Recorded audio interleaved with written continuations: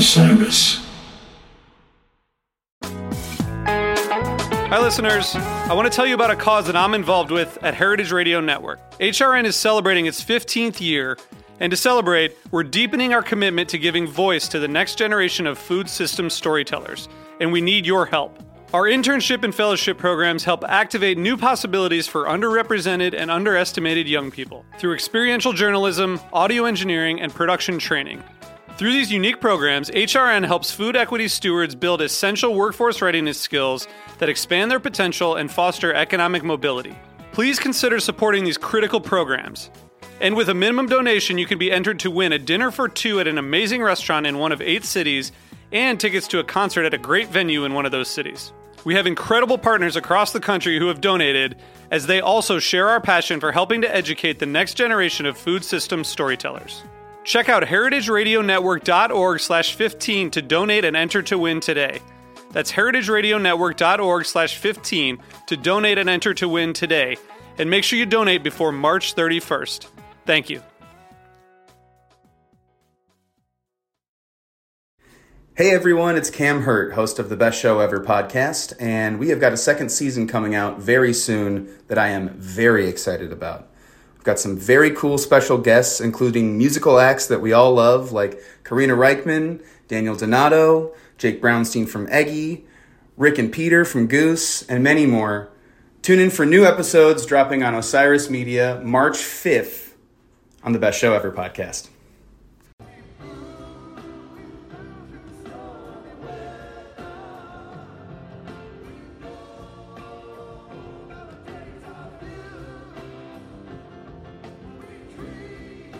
Welcome back to We Move Through Stormy Weather, a Fish podcast where we compare and contrast songs and the evolution of their jamming styles throughout the band's career. My name is Ryan Storm, and today I am joined by Joel Cummins. Joel is a founding member and the resident keyboard wizard for Humphreys McGee and a longtime Fish fan.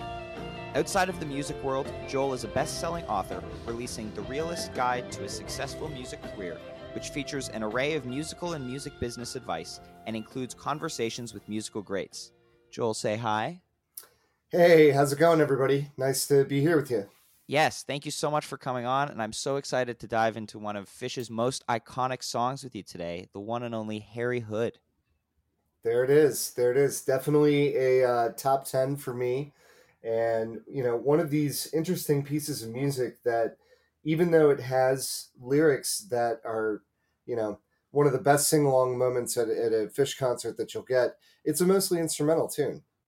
Yeah, and what an instrumental tune it is. So many distinct moving parts, so much going on. And I know you want to, not only do you want to dive into the specific version that you picked, but you want to dive into the song itself. And I'm really excited to get into that.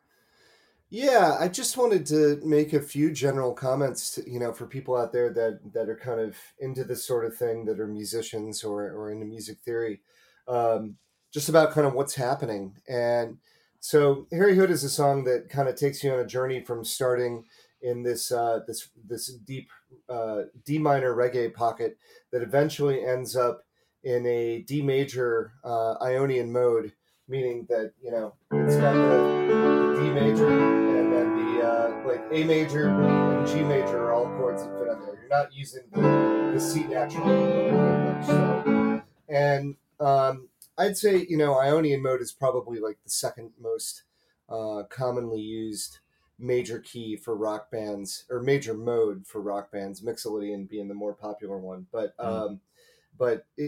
when you do hit those moments, it's one of those, that particular chord progression, the outro, is a very joy-inducing experience. Oh, yes. For whatever reason. And the first half of it is kind of a contrast to that. And there's certainly plenty of little major chord movements in there too, but more than not, we're looking at a minor key. And as we were just talking about a little bit before the podcast started here, the Thank You, Mr. Minor section is a Locrian mode thing, this kind of super evil guitar riff that goes gradually up the keyboard as far as what key you're in, till finally you end up on the EA progression that leads us to the outro. So I think there's some great tension that's built in those final Locrian moments before you get to the resolution of the big major chords. Yeah, and you see that a lot in like in a number of Trey's earlier compositions. Like Yem definitely has, some of them aren't as significant, but Yem definitely has Fluffhead, the ending Bundle of Joy part before Sure. Arrival. Um, Divided Sky, I think, has a moment like that before the ethereal part with the pause. But it's a really cool, the tension building. I love that. It's, I think, very common praise given to Fish about the tension and release, and it's really cool when it's built into the compositions like this. Definitely.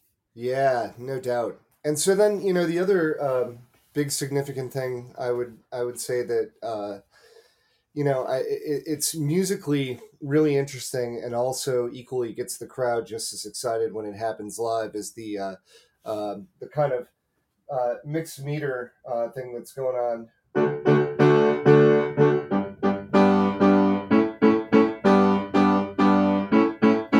You know, where the band and Fishman are kind of in different places, and all the band is playing together, and Fishman's kind of sticking to 4/4, and then adding some extra beats at the end of measures to make it come around. But that's a super effective use of that very unusual technique. Oh yeah, and another reason why John Fishman is absolutely insane, because Yeah, it's so hard for me to like focus on his part and not mess up counting in my head even when I'm listening to the song, and I can't imagine playing that. Similar to like how Trey and Page like chase each other through the melody in Reba. sure. Like that's just a really cool thing of going on a completely different time signature or a different beat than the rest of the band. Yeah, and this is pretty common knowledge, but Fishman is also incredibly dedicated to his craft and working Yes. on his stuff individually. And I think Harry Hood's a good example of where he's often like the underlying shining cog, where if you listen to his parts specifically, you're like, oh wow, that's also going on underneath there, huh? Okay, Yeah. okay. Yeah. And particularly, I mean, his role in the final build is really important, and I'm glad we got these two different fairly different versions that we picked here, where a few different things happen, a couple unexpected things, I would say. Yes. Now, do you want to start off talk a little bit about the version you picked, which is December 5th, 1995? Yeah, so this is from the Mullen Center. They're kind of the end of their fall tour, and I know a lot of people are very into the 94, 95 Harry Hoods, and that's with good reason. Special Um, breed. yeah, yeah. And, this one is pretty cool because it seems like they're really holding back on reaching the apex of the jam. And so as a result, there's this kind of continual exploration vibe that just keeps you right on the edge. And Trey and Mike are playing around a little more with the 1 in 5 scale degrees, meaning like the D and the A. There's a lot of emphasis on the 5, which is not very typical for what Trey typically plays. So I think that's a significant thing that happens. Finally, when they do kind of get to the where Mike's pedaling the D bass and Trey's playing the D A G chords over the top, they bring it back down one more time before he really fires off into the stratosphere with Yeah, I with remember. Well, final riff. I'm glad you recommended this version because I hadn't heard this one before, and when I was listening to it a few days ago to make notes, I remembered that final when it seems like they're almost about to hit the "You Can Feel Good" and then they go back down again. That was so like caught me completely off guard, and it's like one of the things I love most about Fish is their ability to continuously surprise me like that. Yeah, no doubt. And I think so. One of the things that both of these versions have in common is that, and this is true for most of the end of versions of Live Harry Hoods, is that dynamically Trey really keeps things at a lower level for a pretty long time, and it's just such a delicate piece of music every time, and so to hear that sort of patience, to be able to keep things so restrained, is really exciting to listen to as a musician. Yeah, and I love the patience exhibited by them in so many different jams around that period, like December '95, like the Slaves and the Rebas and the Hoods, of course. Like it's so amazing to listen to. Like one specific that comes to mind, I think it's the show right after this, the Niagara Falls show. The Slave from that one, for most of the jam, Trey is just playing the A G D E chord progression and not even soloing or anything, and it's just such a patient jam, and I love it. I love it. Nice. Yeah. So that's probably my general thoughts about the '95 version. I think it also, the tempo does feel a little bit faster in that one, which is also indicative of 95. Yeah. younger musicians, and you know probably enjoying themselves out there. So as they Of should be, course. as Of they course. should be. Yes. But yeah, I like the slightly more aggressive tempo as well. Yeah. So the version I picked, one of my favorite versions of Hood, November 1st, 2018, from Vegas, the day after the fabled Casfoot Facts show. And also, for those of you who don't know already, fall 2018 is my favorite Fish tour. But this version, I think, similar to the 1995 one in the respects that they're both kind of type 1.5. They don't quite leave the Hood structure, but they do a little bit. This one's really cool because it has some very smooth "We Are Come to Outlive Our Brains" teasing in the middle of the jam. Whack Tube. Great song, and I love for the other few shows of that Vegas run after the Halloween show how they teased a few of the songs, and they came in. It came in so naturally here, just before the 7-minute mark when Mike just brings in the bass line, and the crowd reacts immediately.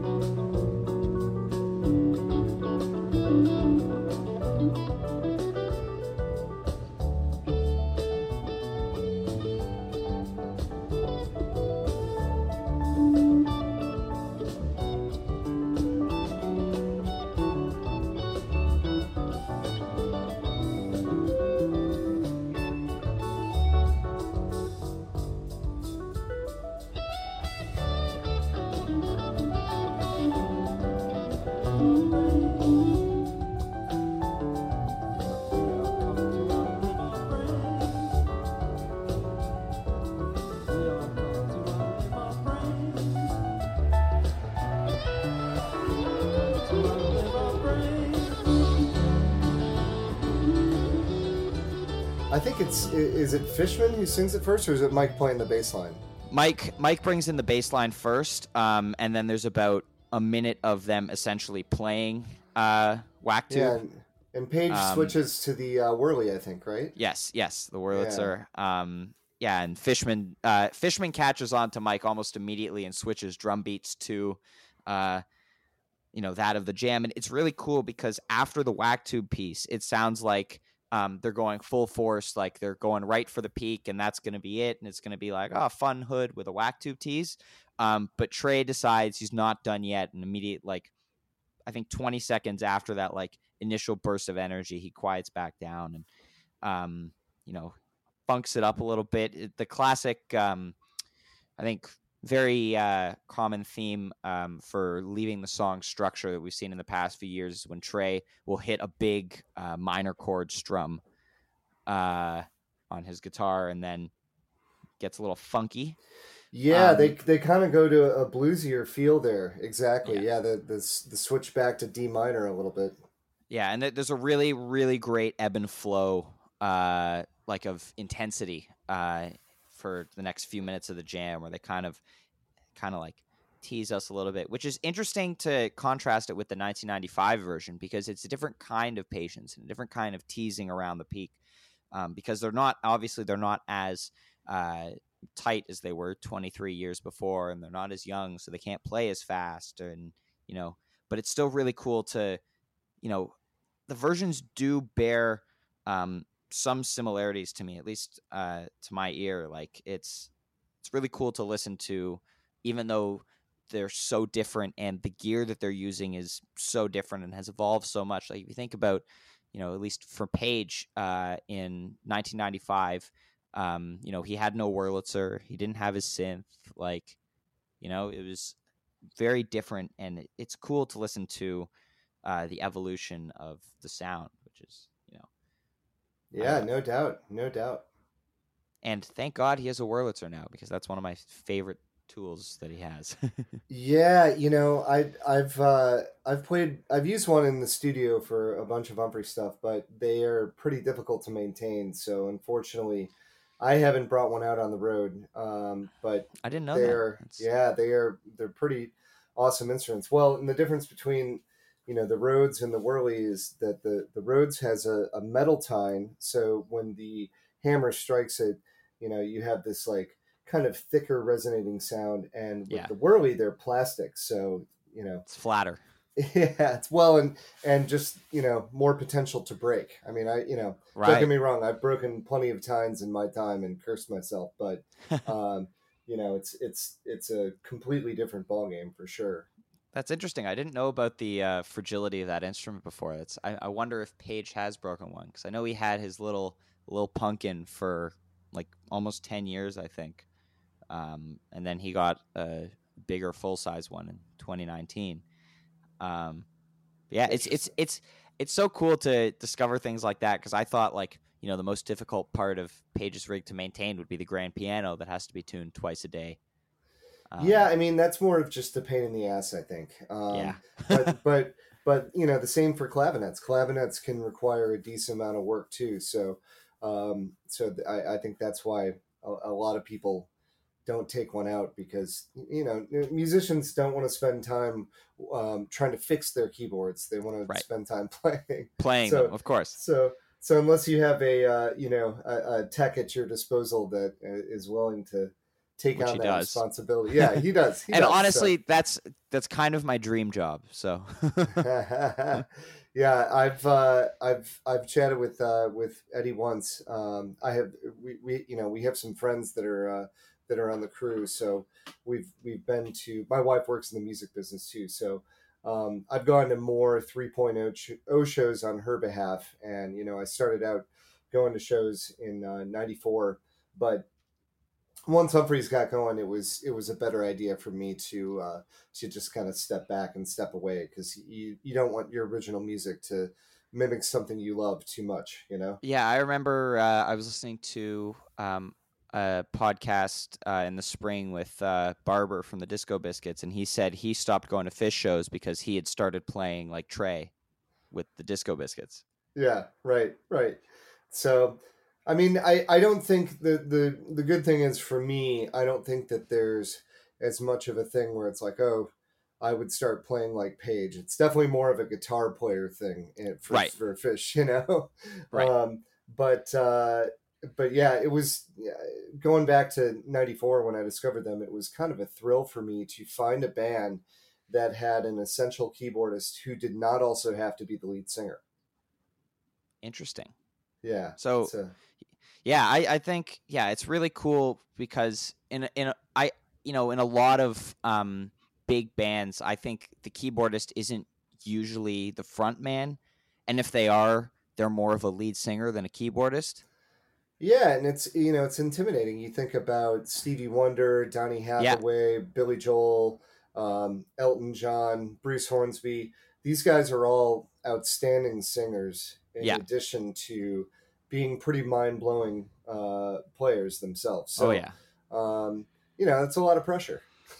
yeah. Oh yeah, I know. Yeah, and singing and playing, of course, as we both know, adds another level of difficulty to it. Yeah. At the same time. Anyway, let's tie it back to the topic at hand. I know one thing I noticed about the 1995 versions, which I love about kind of the late 90s, is Trey's use of the Leslie effect, which he also used a lot in 2018, but isn't really present in this specific jam. But I think he had a different Leslie speaker back then, I know, so it has really kind of a really warm sound in this hood, and he uses it in the intro and in the jam. I have a note from this 1995 version that's just the Leslie in all caps with 3 exclamation marks. Yeah. Sometimes my notes are comprehensive, and sometimes they are just me freaking out about things that are happening.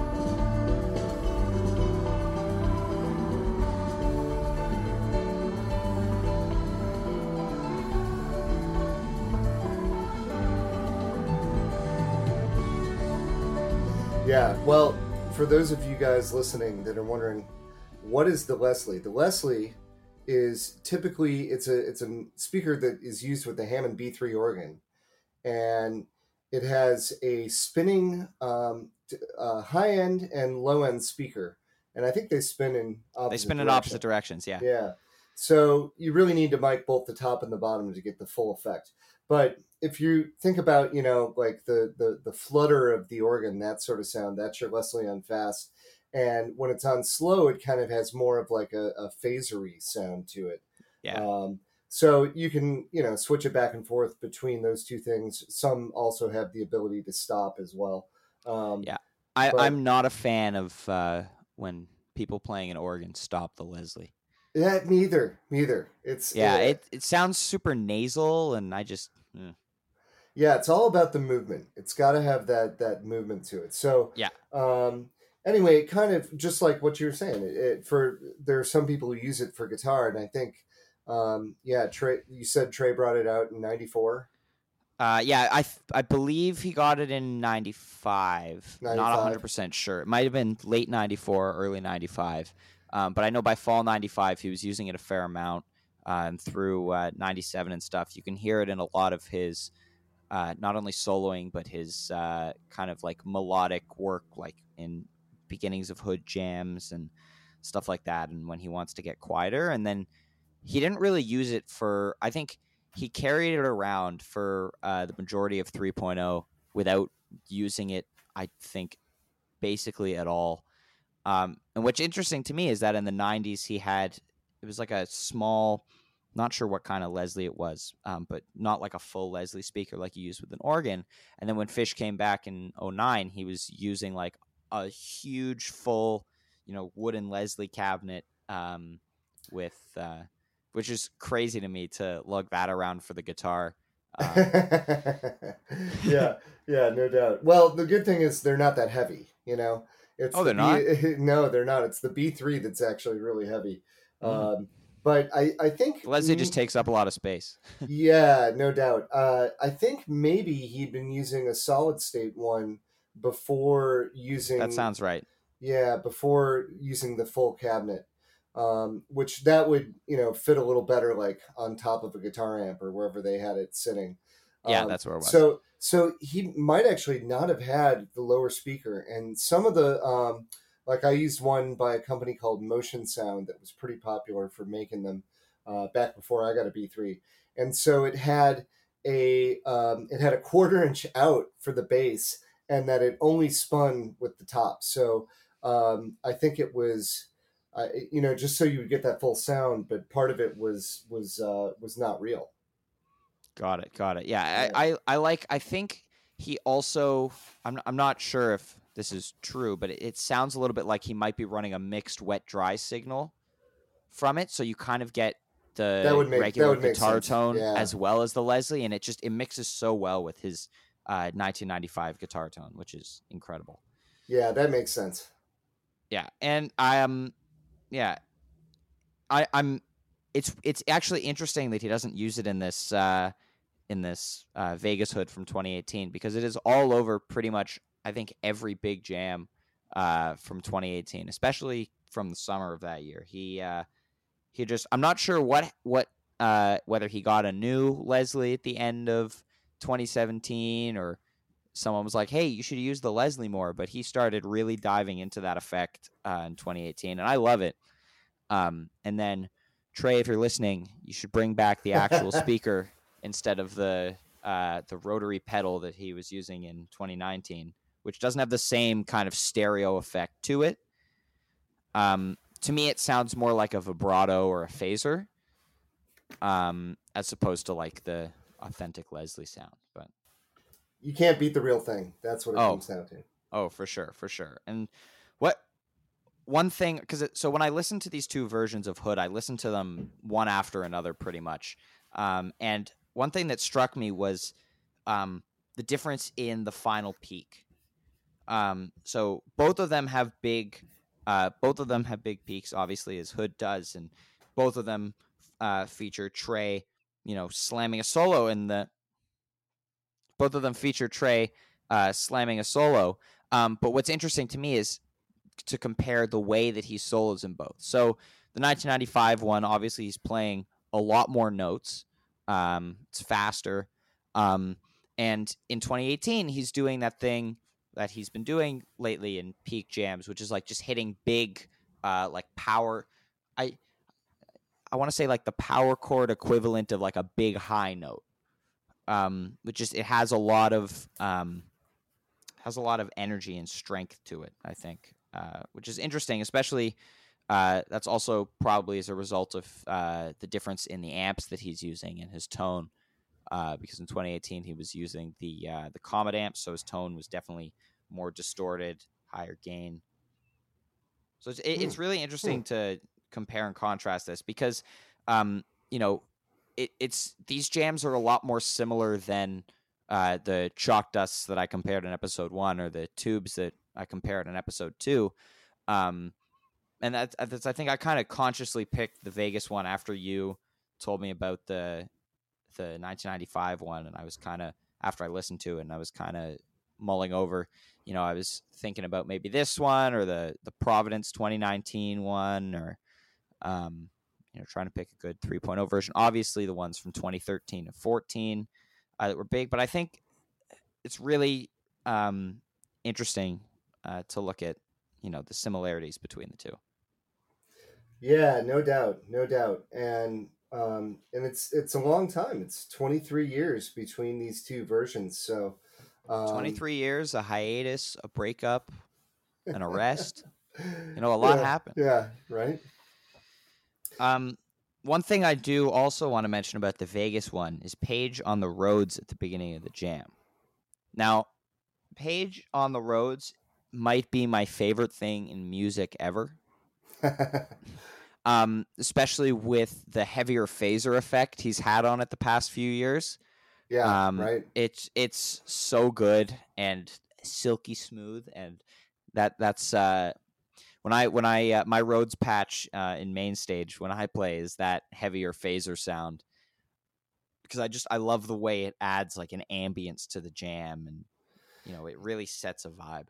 Yeah, no doubt, no doubt. The ambience of the Rhodes, and to me, one of the biggest differences between the Rhodes and the Whirly is that you've got an opportunity for a little more sustain, and to be able to kind of lay a bed of sound. Whereas the Whirly, has this, if you're using the tremolo, it has a little more like otherworldly effect to it. Well, yeah, the Rhodes. One of the things that I've done over the years is I've got a Moger Foger delay pedal up there, and so I've got it set up.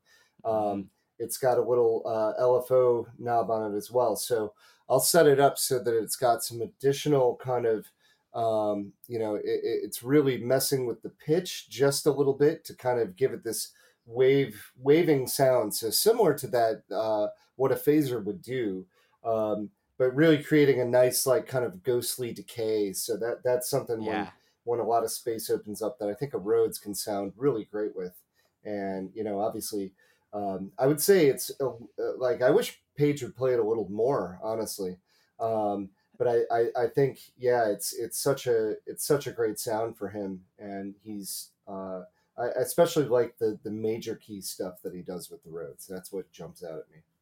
Yeah, I think definitely he started using it more recently. I think pre-2017, he was still, or for Fish mostly up until then, he wasn't using the Rhodes as much and was relying a lot more on the clav or the organ or the piano. And the Wurlitzer in early 3.0, I think the Wurlitzer gets used a lot more heavily.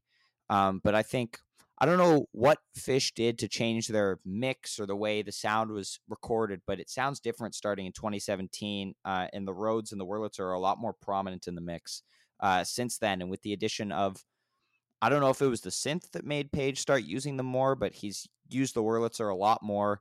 And I think he might feel the same way as us with the phaser sounds a lot better on the Rhodes, because he's been using it a lot more since that came about. And there have been a couple of jams where he'll have one hand on the Wurlitzer and one hand on the Rhodes, and like playing the same melody line, which sounds so cool. Yeah, because you've got kind of the ambience of the Rhodes sound with the flatter, funkier sound of the Wurlitzer, and it's phenomenal. One other thing. I'm just not speaking well today. One other thing that's kind of different about these two jams is that the 1995 one doesn't really totally go minor key in the same way that the 2018 one does. There's a conscious switch to like a minor key funk groove, or like just before the 10-minute mark, I think, of the Vegas one. And it's cool because one thing that they've done recently with hoods, which in the past couple of years, I think Hood has made kind of a resurgence as a jam vehicle, while every version may not go full Type 2 or be absolutely groundbreaking. I think there's a lot more versions nowadays than early 3.0 that get out there a little bit and have a little bit of, quote unquote extra mustard, as they like to say. But it's cool when they have like a big minor key peak, and then go back into the Hood transition after that. Which I want to play this clip from the Vegas one. It's just before the 13-minute mark, big minor key peak, and then they just go right back into the Hood theme after. It's perfect.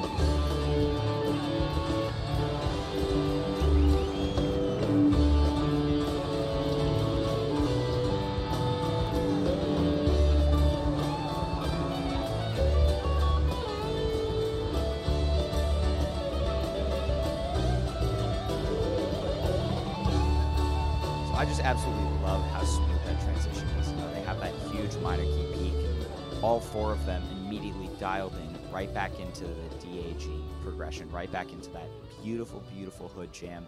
And I just like comparing the two jams in that sense, looking at how dialed in improvisationally the four of them are in the 2018 version versus how dialed in chops wise they are in the 1995 one. You look at the 1995 one, they were still getting their improvisational sea legs, so to speak. A lot of the jams and at that point were still very like noise based and Sure. still getting the hang of it. They hadn't yet reached the funk breakthrough of 97 and late jams. And one thing I really like about 2018 is that what they sacrifice in speed and technical proficiency, they make up for, I think, more than make up for in improvisation. And it's just so fantastic to listen to how, in my favorite period of Fish, which is July 2017 to February 2019, they're on stage, they're playing with such confidence, and even though they're not hitting every note, even though it's a bit slower, they're getting into a jam and they're moving from one idea to the next with such purpose, and it's so great for me to listen to because you don't truly know where a jam's going to go. Because listening to the late 90s, like Fall 97 or Fall 99, for example, I know if I'm going into a long jam, it's going to be funk or it's going to be a really long ambient groove. And I like the how multifaceted it's been the last few years. Yeah, there's definitely some. I'm not sure what the word is. Serendipity, osmosis going on with when they get from that minor peak and then eventually go back to D major. It's such as a listener, that's one of those things that you're waiting for with Harry Hood, with the kind of the beauty of the the major peak there. And that's always a fun one to do live. I know Fish is very good about using kind of oral cues and maybe a little bit of visual stuff, but like with Humphreys, we will have kind of using a smile or a frown if we want to go from minor to major, major to minor. So you have to interpret that. I'm like, man, he's definitely not having this good of a time. I think he's thinking, let's go major here. That's really interesting. I like that kind of signaling. For me, when I'm improvising, like when we're jamming with me, my dad, and my brother, we just kind of go, my dad or I, because my brother's on drums, so he doesn't really factor into the major and minor. But my dad or I, one of us will just, one of us will like hit a chord or something to change the pace. We're not, we're working on getting it smoother, but that's really cool that you guys do like a smile or a frown. That's a really interesting strategy, and I like it. Yeah, I mean, we kind of took some stuff from the Zappa realm of using visual cues a little bit. We have like the guitar players and Ryan, our bassist, can do this, but the like motion of pulling the neck of the guitar up a few times in a row is saying like, let's go up to the relative major or minor, and going down is down to the relative major or minor. So we'll use that one too. Humphreys improvisational secrets right here. That's really cool. I really like that. Yeah. How do you guys is there a specific way you approach different songs improvisationally? Like, do you have certain songs that you're more likely to take super dark, or because I know Fish kind of has that, or do you guys just kind of go wherever it takes you on any given night? I mean, I'd say there are definitely some songs that either lend themselves more naturally to a Mixolydian jam or an Ionian major jam, or something that's a little darker, either on the Phrygian side or the the Dorian, that sort of vibe. But I think at the same time we kind of look at whatever we have on the set list, and one of the things we're probably thinking about is let's not do the same type of jam 3 times in one set. And I think that's something that Fish has done a great job of mixing up, as they've gotten to be a more mature band. You're kind of referencing a lot of the noisier jams of 95. you listen back to like 93, and those were kind of, for me, I hear like the real roots of brilliant improvisation there, with them changing tempos and changing keys and doing some really unique, unusual stuff. And, you go really ahead. look at something like the Murat Gin from '93. Sure. That's really Yep. that's like the birth of it, and you can really see like what's to come. And there was that the Wild Atlanta show at the Roxy that I think a lot of the fan base will be familiar with too. But I've obviously heard those, and then to the Baby Grand. there you go. And then to be at the I was at the Ann Arbor '94 show, and that's one with just like a crazy Mike Simple. And then, my daughter was also born on November 16th. So, that became an important date for me in the future as well. That's cool. 26 years later. But they went off into some really cool, dark, like uncharted waters there. And that was my second show. And so to me, that was something, we talked about this, I think, a little bit about how, when you find a band that you really like, you go to one show and then you go to the next show, an improvisational band, I should say. And that show, I was like, oh my God, completely different than the first show I saw this summer. So that was pretty mind blowing for me. And a quick shout out to Jeremy Welsh, who's also a big fan and is the Humphreys webcast, or I should say webmaster now. But he and I found him. I couldn't find anybody to go to that show with me in 1994. Driving from South Bend, we were students at Notre Dame, and I put an ad in the newspaper, and that's how Jeremy and I met.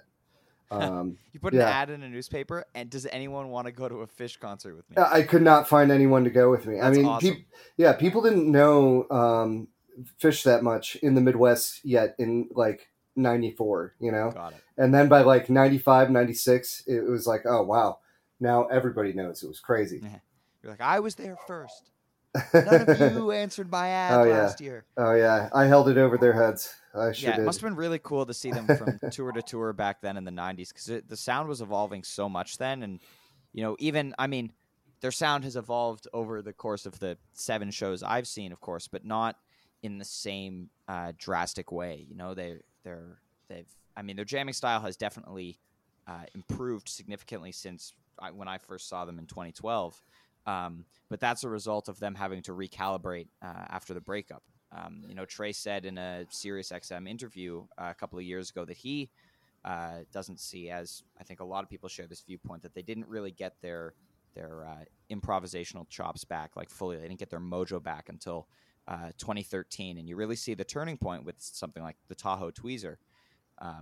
It's like, oh look, 36-minute jam. They hadn't played anything to that scale in the past, in the first 4 years of 3.0 leading up to that. Yeah, right. So it's cool to look at the evolution of that coming back off of the breakup. I saw somebody talking about I think it was November 28th, 2009, as being one of the first shows back where, as an audience member, they felt like they really hit some big peaks that measured up to the 1.0 and 2.0 era. So I want to listen back to that show. I haven't heard that. Yeah, the Albany 7 Albany Ghost. Yep. Yeah, yes, exactly. Back-to-back 20-minute jams. Yeah. Like that was for sure the first they're back moment. Now I do enjoy those jams, but I do think that they're a little bit overhyped, and I don't, they're fantastic for that era. I think I saw, I believe it was Tropaganda on Twitter a couple days ago, said that that's the best show of 2009 to 2011, and I'm inclined to agree with him because. I always 3 years. I always disagree with him just out of principle. Yeah, I disagree with him on a lot of things, and he does not my 3.0 favoring takes. But he's a buddy. He's a buddy of mine, so I can say that.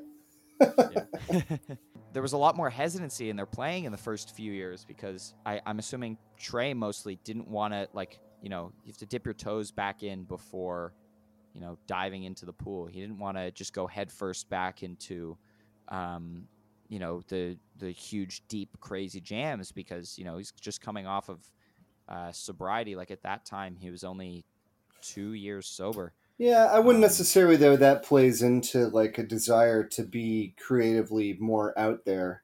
But I think that it definitely, I think they got back to the point where he probably felt like there was something to prove, which is, Yeah.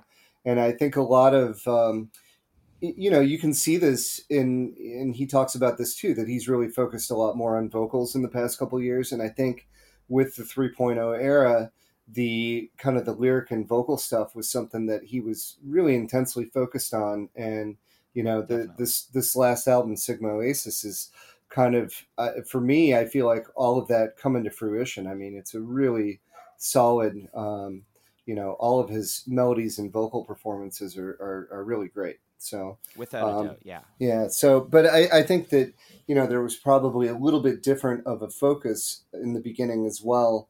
And wanting to come up with, I get this as a musician, you don't want to just come back and play all your old stuff the same way that you did. And,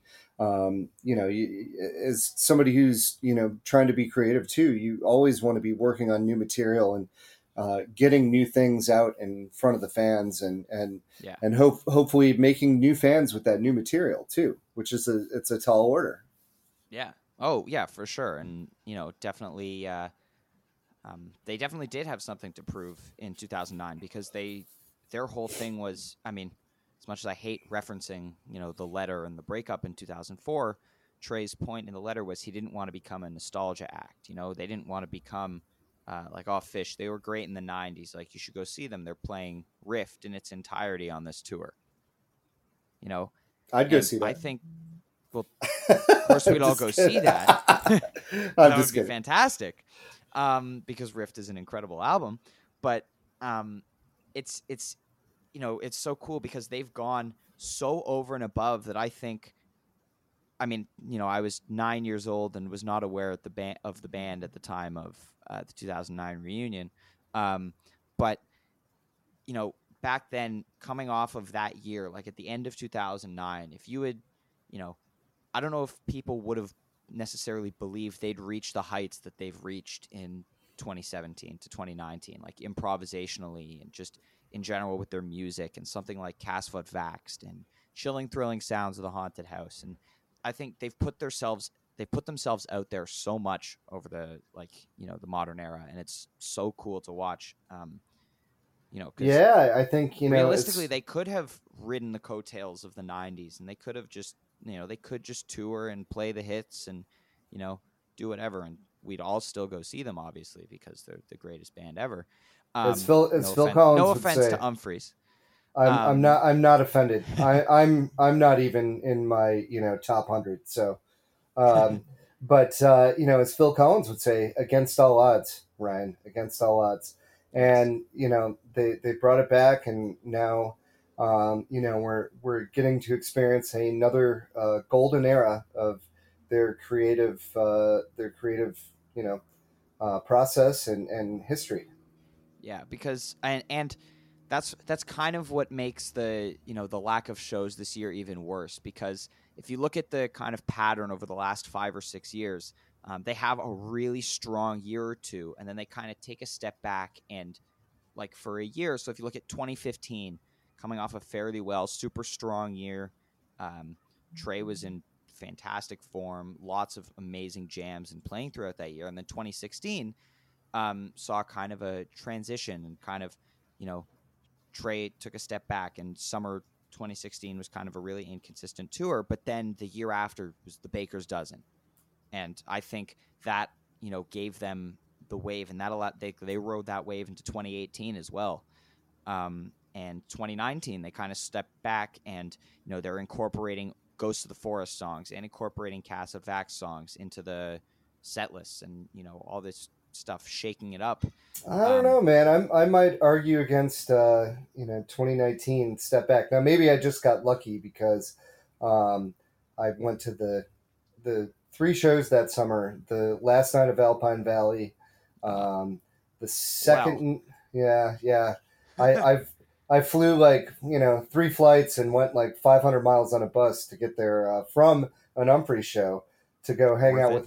Yeah. I met up with my wife and her friends over there, and yeah, that was. I was extremely proud of my travel day. Yeah.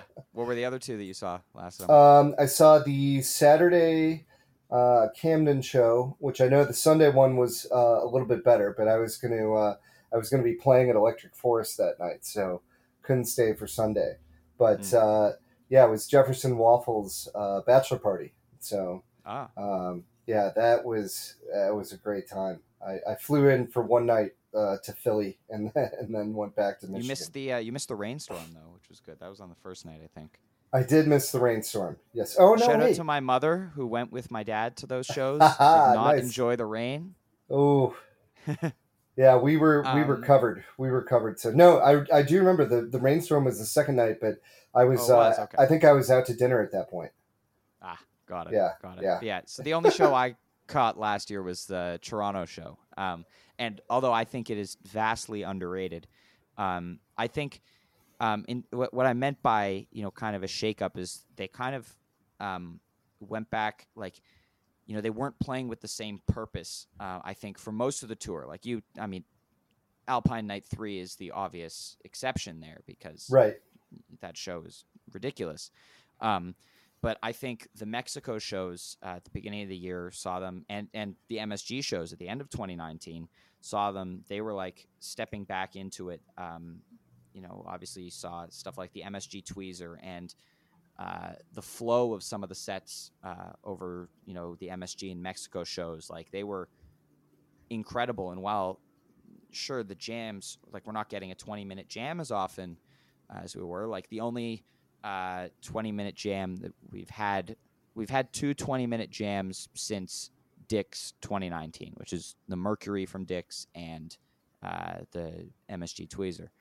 And it's interesting to look at something like Fall 2019, which is so maligned by everybody.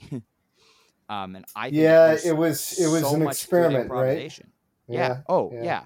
It was a short 1-week run, 8 shows, I think, no repeats. I went to yeah. the 3 Charleston shows. A couple of my bandmates and our manager live in Charleston, so You so got we to would. be there for Chalk Dust Reprise, you lucky bastard. It was kind of funny, honestly. That really saved that night. Oh, The absolutely. But it's funny. Like Al Schneer is also one of my buddies. He plays guitar for Mo, and he has a place down there. And we were talking.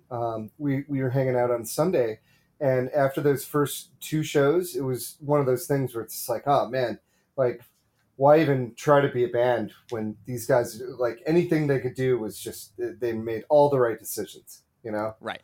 and The Sunday wrong decisions had to go somewhere. yeah, Sunday we needed more pick me ups. Everybody was crushed from 2 nights of awesomeness. So Yeah. but we had a great time. I had my daughter with me at that show, so she had a good time. That's awesome. Yeah, But I just that Chalk Dust Reprise, I first listened to the Moby Dick show, I think, in like mid 2018, and I was like, they need to play Chalk Dust Reprise again. And I was campaigning for it for so long. And then they sound checked it in Providence, I think. And people were like, oh my God, they sound checked Chalk Dust Reprise. And I was like, they sound checked Chalk Dust Reprise. And I was freaking out for the entire week. When they played Chalk Dust at the Met, I thought they were going to encore with it. right, And would I make was going to sense, be right? really upset because there was no video webcast. And I was like, I need to see Trey's face when this happens. And I kind of lost hope in the encore of Charleston Night 3. They did Pebbles and then Beneath the Sea of Stars. And then when they started Isabella, I was like, okay, this will close the show. Like, great. It works. And then my dad actually ruined it for me because I think my webcast was like 30 seconds behind or something. And he texted me OMG as Isabella was ending on my screen. And then I knew that it happened. But it didn't stop me from screaming and running around my apartment for the duration of the song. That's awesome. That's Yeah. awesome. Yeah, that was cool. But it was nice to be down there for a 3-night run. I think that is also the first venue that I've been to a Fish show at that Humphreys, that I played with Humphreys before I saw Fish there. So. Oh, nice. When did you guys play there? I want to say it was 2016, maybe 2015. It was the the funny joke behind this is that the shows weren't booked there. We had to move them there after our festival. Like, it had been so rainy that like the concert site was just completely waterlogged. It would have been a disaster. So fortunately that venue was there, but we let's put it this way: we did not sell it to capacity like Fish did. Yeah, but it must have been cool to play an arena like that. No doubt. And, we do have a couple other places, like we played the arena in Asheville, and that one, we can get like 5,000 or 6,000 people out there at night. So that's awesome. Just we, for whatever reason, still working on Charleston, Ryan. Still working. Yeah. And speaking of fall 2019, they played a pretty fantastic Hood in Providence. It all relates back to the topic. There you go. Back to Hood. Back to Hood. That's it. Yeah. So just want to thank you so much, Joel, for coming on today and talking Hood and all this other amazing stuff with me. It's been fantastic. My pleasure, Ryan. Yeah. Well, everyone, thank you so much for listening to episode 3 of We Move Through Stormy Weather. Hope you have a fantastic day, and we will see you next time.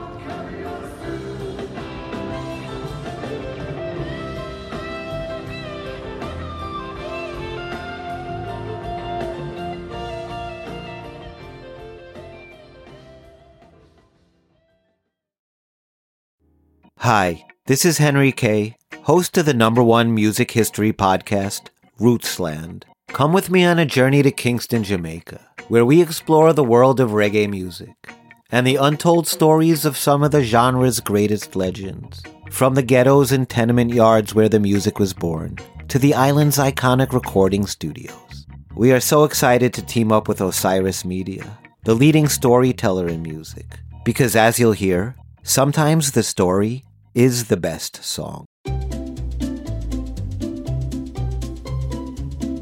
Hello, and welcome to Novel Conversations, a podcast about the world's greatest stories. I'm your host, Frank Lavallo, and for each episode of Novel Conversations, I talk to 2 readers about one book. And together, we summarize the story for you. We introduce you to the characters, we tell you what happens to them, and we read from the book along the way. So if you love hearing a good story, you're in the right place. Our 9th season is coming this fall. Tune in to hear from some of the all-time great authors, Charles Dickens, Jules Verne, F. Scott Fitzgerald, and more. Subscribe to Novel Conversations wherever you listen to podcasts.